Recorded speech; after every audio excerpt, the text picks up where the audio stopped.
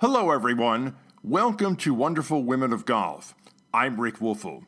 This podcast is intended to recognize and celebrate some of the remarkable women who are part of the golf and turf industries. Over the course of this series, you'll be hearing from golf course superintendents, golf professionals, club officials, and other dedicated women who have made valuable contributions to the game of golf and to turf science. My guest today is Sue Spahr, the superintendent at Swanhills Golf Course in Belvidere, Illinois. Sue came to Swanhills some 26 years ago after graduating from Loras College with a degree in biology research. She's been there ever since, and over the course of her career has grown into other golf courses as well. Sue is a past president of the Northwest Illinois Golf Course Superintendents Association. We're honored to have her as our guest on this edition of Wonderful Women of Golf. Sue, welcome to our podcast. We thank you very much for taking time out of your schedule to join us. We're happy to have you with us. Oh, well, thanks for having me. Where I wanted to start from, 25 years at the same golf course. That's a remarkable record for any superintendent. Congratulations to you. What has made your club such a good fit over all these years? When I first came to this course, I intended for this to be a stepping stone, and just to get started and then to move on to bigger and better things. But then I realized that I think this is kind of my niche, this type of course. It's a public golf course, green fees, kind of push the rounds through. We're a very low budget course. And I think I kind of found that I enjoy that. I enjoy being at a course that tries to make it affordable, and to get as many people exposure to the game as they can. And I think that's what I really enjoy about it. Swanhills is a public facility. It's privately owned, but a public facility with a membership role.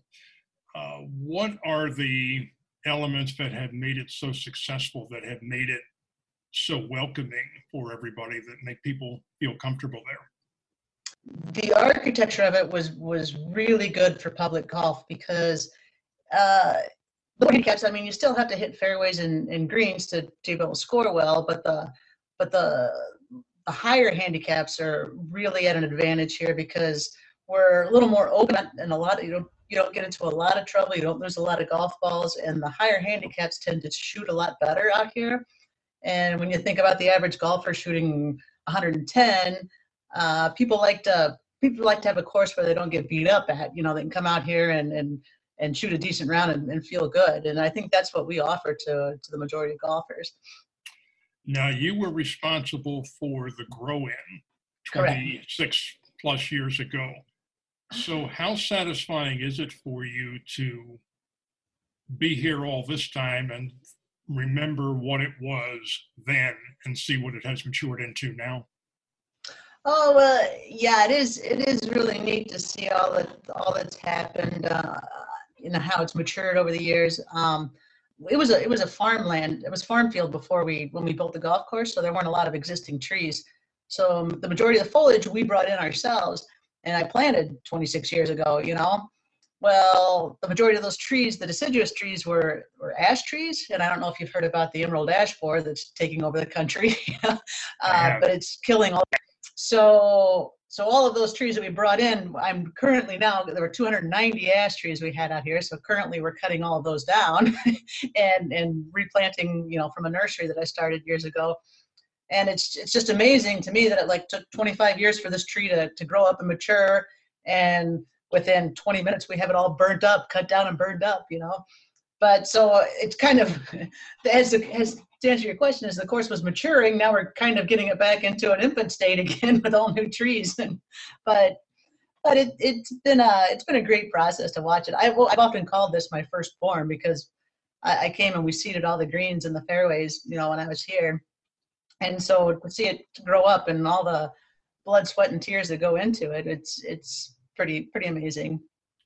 What led you to get into the turf industry to begin with? Your background or your path to get here is a little bit different than some. Yeah, it wasn't exactly my intention to go into the turf field. I started when I was in high school, started working at a park and recreation and started teaching basketball clinic, and then it went to basketball and baseball clinics, and then it went to I became in charge of all the grounds maintenance for the park. The park that it was a small town, but for the park district, and I just kind of fell in love with the outdoor work first. And so then going to college, I became a biology major and started working for a golf course while I was in college. And that particular golf course, the owners of the course also built and had an irrigation company, and they built constructed courses and irrigated courses all around the Chicago area. And so that they just happened to build a course when I graduated college and kind of lucked into a position and been here ever since. That's really quite remarkable. And you're doing it with a pretty small staff. Now, right now, as we're doing this, you're closed for the winter, so it's just you and your mechanic that are, quote unquote, on duty year round, correct? Correct, yes. We're snow covered currently, and so we close once we're covered in snow, but up until that, we stay open to, as long as we can. What about during the season? Even then, you don't have a very large crew. No, I've got 3 employees, including my mechanic, that work full time. The rest are all part time.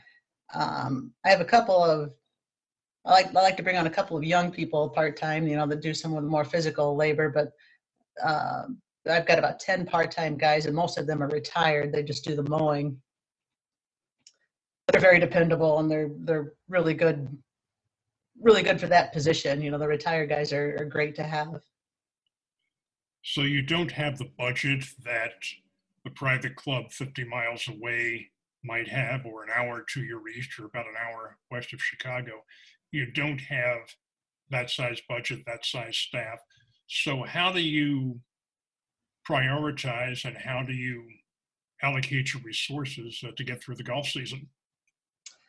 Well, it's kind of it's kind of a trick. It's kind of fun. Yeah, I always say you have to go through every day with blinders on, because you can't possibly do everything that needs to be done, that you think needs to be done. And so you have to try and figure out what the golfer sees and what the golfer wants, and you really have to know the clientele that you're catering to. And in our case, being a public course, you have a wide variety of people, but talking to the people and knowing what your clientele wants is really important. And so for me, it's basically like most golf courses, you would concentrate your efforts on the greens and the green surrounds. I spend a lot of time just a lot of drainage issues, trying to firm up the approaches and keeping not just the green itself, but the surround around the green, the approaches, the bunkers, the greenside bunkers, the cart paths, all the edging and trimming. You really want to make that pop and make that look as good as possible. Fortunately here, I don't have as big a pressure as most guys in the industry have as far as green speed. I don't have to keep them lightning fast. As a matter of fact, our clientele, we're probably, like I said, we're catering more to like a higher handicap public golfer. They don't need to be lightning fast. They can't putt on them anyway, So, well, I know. Yes, go on. So, I mean, for me, keeping the greens aesthetically pleasing and true, that's the big goal that we have, more so than the green speed. Obviously we can't let them get too slow, but that's kind of an advantage of that, and keep them healthy and aesthetically pleasing. I'm thinking too, most golfers subscribe to the theory that you mentioned a moment ago. If the greens are in good shape, they will pretty much tolerate or understand why maybe the rest of the course isn't as aesthetically pleasing as some others might be. That's if the greens aren't good, it really doesn't matter what else you do.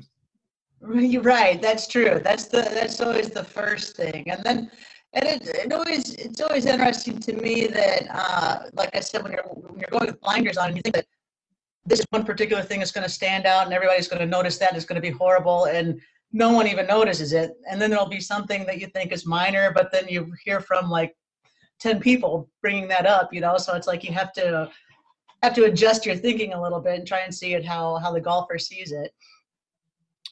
As far as making chemical applications, scheduling, aeration, and that kind of thing, how do you schedule that to get the maximum out of what you're doing and intrude on play and intrude on the bottom line? At least that's an issue that superintendents at public courses have to deal with, that people at private clubs don't have to be that concerned about. Right, and we don't ever close down for any of those practices, so we have to do it while the public's out there, which gets difficult. And so there are some backseat that agronomically need to be done, but aren't done as frequently as they need to be because of the hindrance it does to the golfer. I make a plan every year for the entire season of what I'm going to do every week of the month, as far as spraying, fertilizing, aerating, top dressing, verticutting, all the major cultural things that we do. And so I try to adhere to that schedule as best as possible. And then you have to alter according to weather and play and that sort of thing. For example, like top dressing, sanding the greens, I would like to do it every 10 days, but it's very invasive. It's very difficult for the golfers out there playing. I can't close down, like I said. So that tends to be put off, and just because of play. So yeah, there are certain things that I have to kind of put off or try to fit into a unusual time slot, to try and get done. What about the daily routine as far as maintenance? At some clubs, they'll try to do it very early in the morning, so the crews are out and doing their mowing before the golfers get there, and that might mean mowing at 4:30 in the morning. Are you in a position to be able to do that, or you've got to do it by working around things?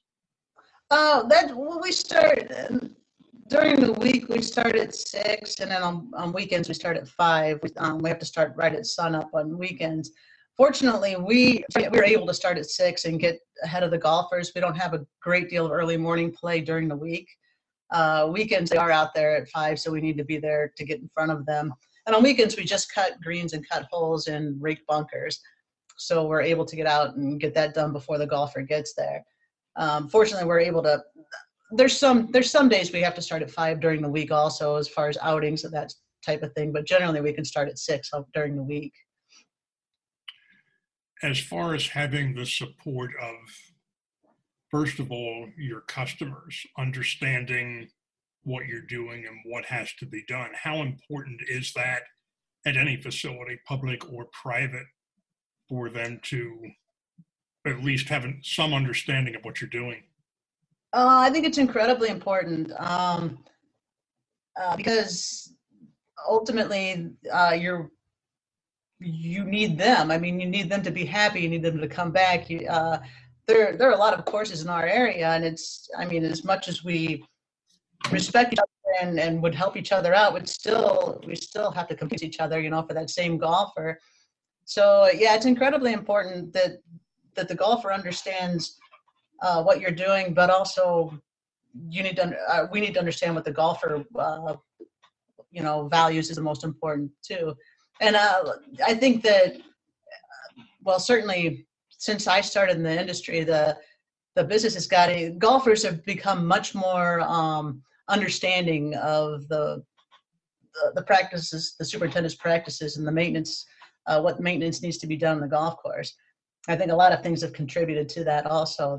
The PGA, for one, has contributed greatly for that. Hopefully the Superintendents Association and golf course industry have had a hand in that as well. Oh, absolutely. The Golf Course Superintendents Association is phenomenal. I got involved as soon as I became a superintendent, and I can't say enough good about GCSA. I've always been very, very impressed with the organization, and they have helped a great deal in improving the image and getting making golfers more aware.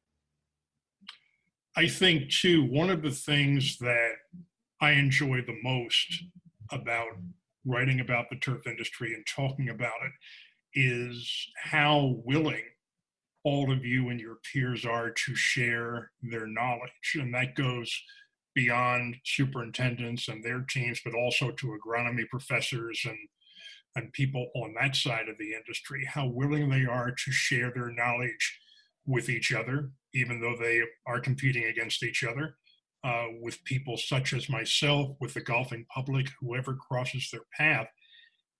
They are just so open and so proud of their industry, and they want to share what they know and tell everybody how wonderful the industry is. And that's what makes it so enjoyable to write about it and talk about. And it's something that you really notice when you're dealing with the people in the industry. It's a great group of people. Yeah, very well. When I first came here to this course, I was right out of college, 25, 24, and the company that I work for, they had also built another course about a half hour away from here, and that superintendent allowed me to use his grinders and taught me he and his mechanic taught me a lot of the mechanical work, and also got me interested in involved in GCSAA and the certification program. And he actually encouraged me and got me started and pointed in the right direction for that in order for me to earn my certification. Then all the area superintendents in my immediate area reached out to me, called me, talked to me, got me involved in the local chapter of the association. And it's just been phenomenal. I mean, there's, like I said, I just really can't say enough good about all the people. And it's still, to this day, it's still the same way. It's I noticed a little difference, but for the most part, it's all still the same. The big name courses, the high budget courses, they are just as accepting and understand that we share a lot of the same problems agronomically. I mean, we could still sit down and have conversations. There's not a caste system, if you will. Right. There's not a clique of any sense. It's everybody reaches out to everybody. And that's what I think is the neatest thing about the associations. You've served as president of your local association, haven't you? I did, yes. Yeah, that was a great experience also. And and they have delegates meetings in Loris, Kansas, at the headquarters, and it's just phenomenal. The people that the National Association, the GCSAA, not only do they give so much time and such a commitment, but it's years they're on the board and go through all of the officers and everything, and it's really amazing how they devote themselves to it. Thinking about this, and we touched on this a moment ago, what challenges would you say you have, or a superintendent at any public facility at quote unquote the lower end of the price scale might have, that somebody at a private club might not? What would be your biggest concerns that maybe your peers wouldn't have to deal with on a day-to-day basis? Oh, well, I would say a major one is the equipment. As far as our equipment is all very old. It's really used. Our new equipment is what other people are getting rid of because it no longer functions properly for them. That's our new stuff, So the equipment itself, it makes jobs even longer. And when you have less of a staff in the first place, making any jobs longer, taking more time is a big issue. I would say that is probably the equipment, and the lack of staff is probably the two major things. That being said, we have it a lot easier as far as expectations. The expectations on us are not nearly what they are in the high-end courses either, And I believe the pressure is a lot lower for us than the high-end courses.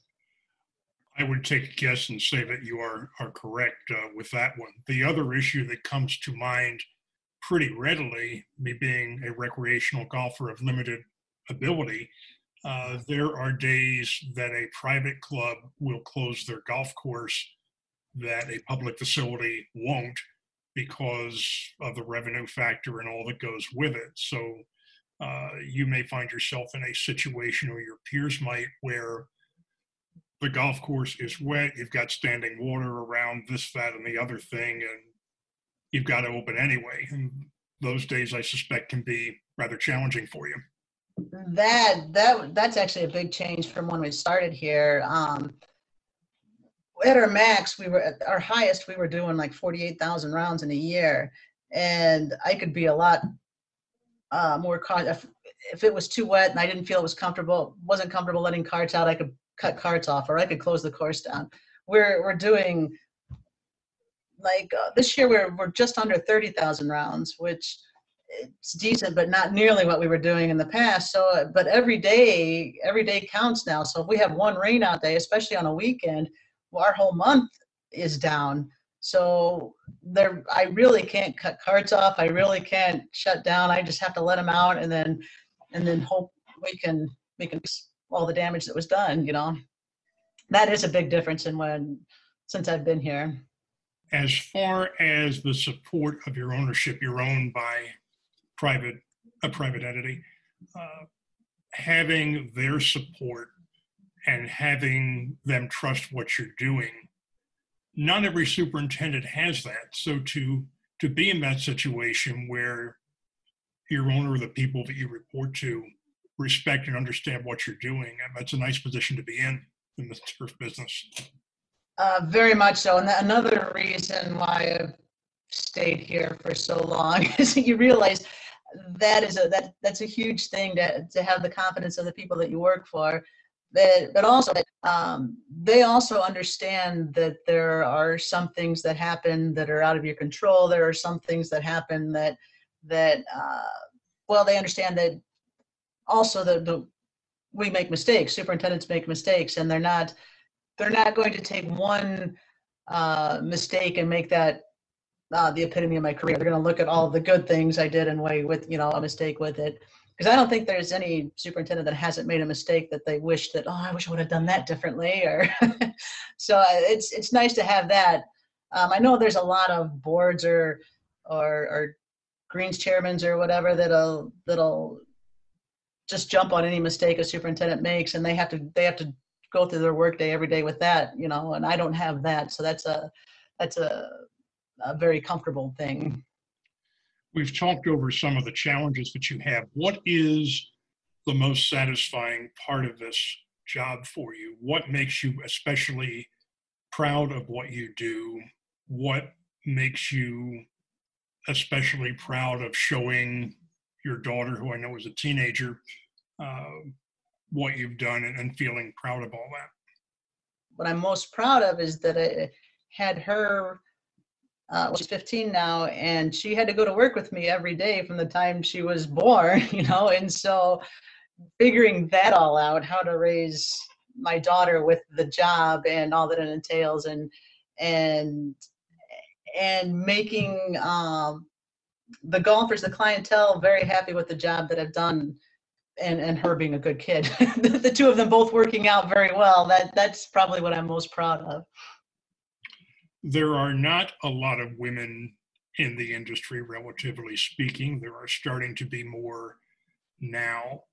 But what suggestions would you have for a young woman, say somebody your daughter's age, who may be looking at being a turf management major in college, or maybe looking at a career in your industry? Well, certainly if you love what you're doing, if you've been working in some maintenance and you love what you're doing, certainly pursue it. Don't feel intimidated in any way. And I have to say, because it's a very male-dominated profession, and especially going to the big GCSA seminars or superintendent meetings or whatever, there's not going to be a whole lot of women in the room. You might be the only one. You might be two of you. But I've always felt like I've been accepted. There's never been an issue with the gender, no one ever saying, what are you doing here? Any of that type of thing. It's everybody's always been genuinely accepting. And I would say to anyone interested in the industry, if you love what you're doing, pursue it 100%. Don't ever feel intimidated.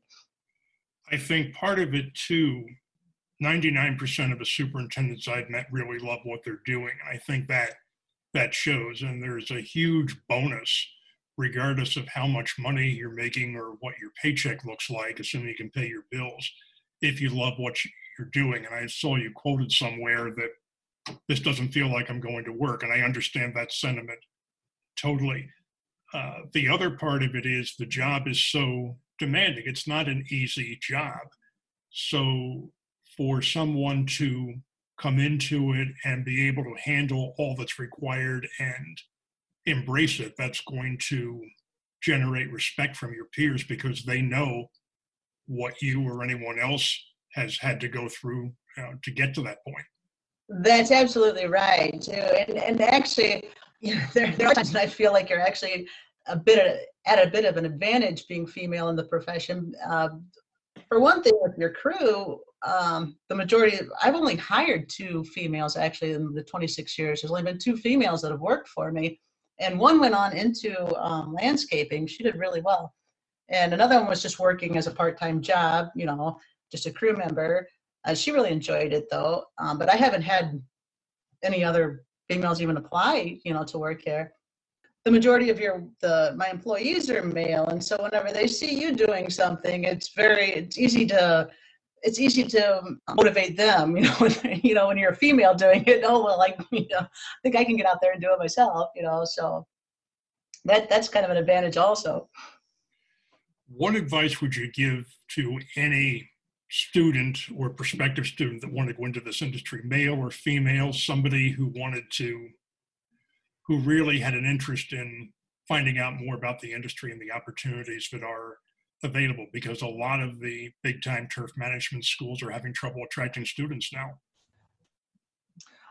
I think now, actually, even though golf is kind of at a decline, I think nationally, this year we've seen a big upturn, which is good, but we don't know if that's going to hold on or not. Even though golf is kind of at a decline, like I said, from where we were in our heyday, I think now there's actually a lot of opportunities because a lot of guys that can't find assistants right now. So I think now, career-wise, it's a good bet to go into and to pursue the career. I think there's opportunities there now that weren't necessarily there a few years ago. Well, Sue, we know you've had a wonderful career. We appreciate all that you and your peers do for the game, those of us that play it and try to play it, and those of us who write about it. Thanks for spending a few minutes with us. Oh, well, thank you, Rick. Thanks for having me. Sue Spahr, our guest on this podcast. We thank all of you for joining us. My name is Rick Woelfel. We invite you to join us next time.